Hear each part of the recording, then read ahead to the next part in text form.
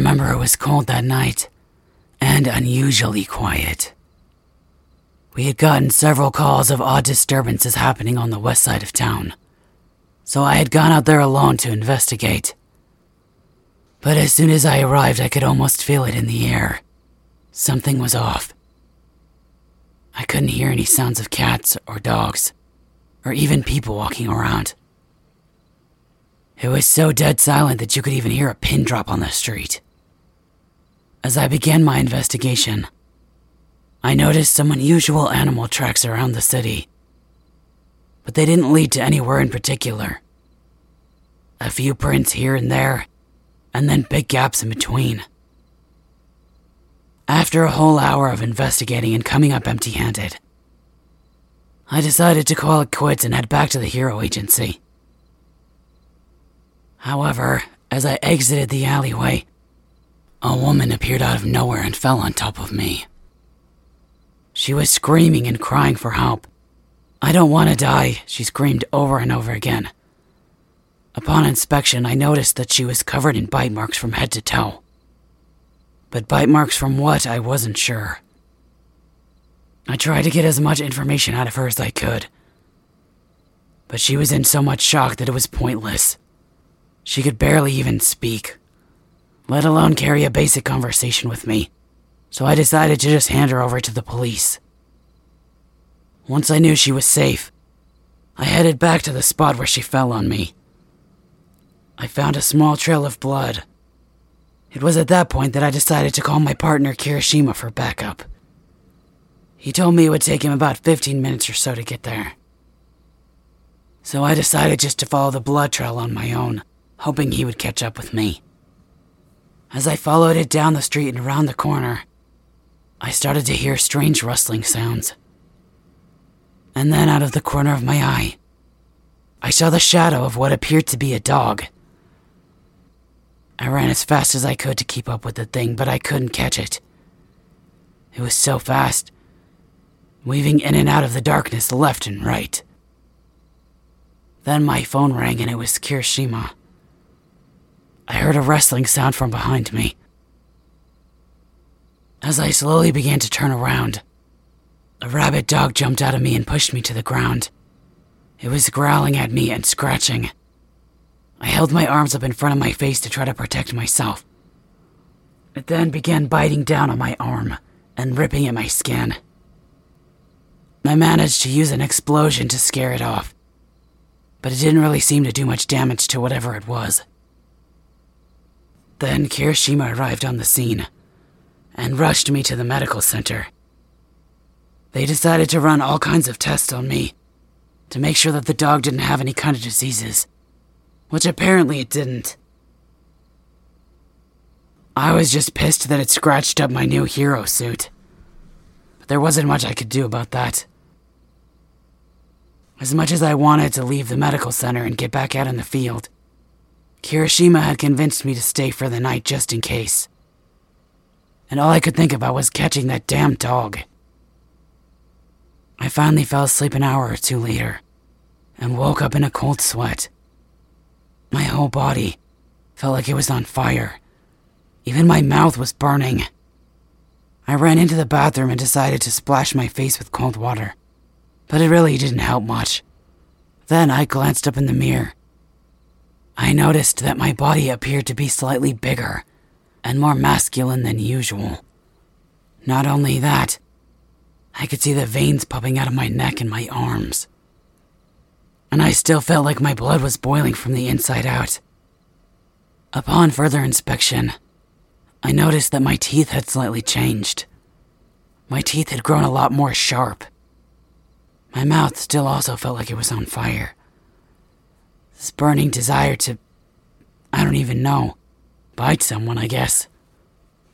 Realizing that this wasn't normal, I reached for my phone, and then took a notice of my hands.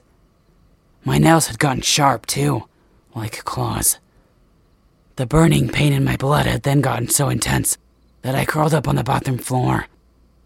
I tried to cry out for help, but I couldn't even make a sound. It was then that I knew that I was in trouble. After a few minutes had passed, I was able to grab the edge of the sink and hoist myself up. Then I glanced back into the bathroom mirror to notice two strange things sticking out of my head. As I reached up to grab them, I realized what they were. I had grown ears, and even a tail. What was happening to me? As I was inspecting my body in the bathroom, the nurse walked in to check on me. I immediately saw red and completely blacked out. Then, when morning came, I woke up in the hospital bed, and the sheets were covered in blood, as well as my hands. I began to internally panic. The nurse, I thought, did I really kill her? There's no way in hell I would ever do that. Then out of nowhere, Kirishima walked in, and I pounced on him without thinking, biting into his neck hard. He screamed and tried to push me away. Once I realized what I had done, I let go of him and took a step back. I had become a monster, and I had almost killed my best friend. I then ran to the window and jumped out, as Kirishima screamed for me to turn back.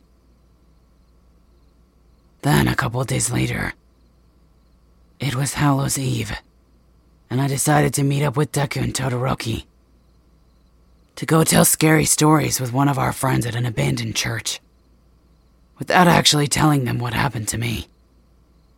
Also, I could get them here alone to devour them one by one. That was amazing, Kacchan. You almost had me going there. That was a good joke. Huh, who said I was joking, Deku? Come here, you. Kacchan, hey, what are you doing? Don't pull on them like that. I'm gonna devour them. That's what I've been waiting for after all. Bakugo, you're taking this a little too far, don't you think? I don't think so at all. Oh yeah? You think I am, huh? I guess we'll have to see about that. Kacchan, what are you doing? Don't bite them for real. Bakugo, knock it off. But why should I, when they taste this good? Okay, we get it, you're a werewolf. Jeez. Sorry, was that a little too much for you? You loved it, huh? Well, good. I figured you might. Kacchan, don't scare me like that. I thought you really bit them. I did bite them. It's not hard enough to make them bleed. Why would you do that?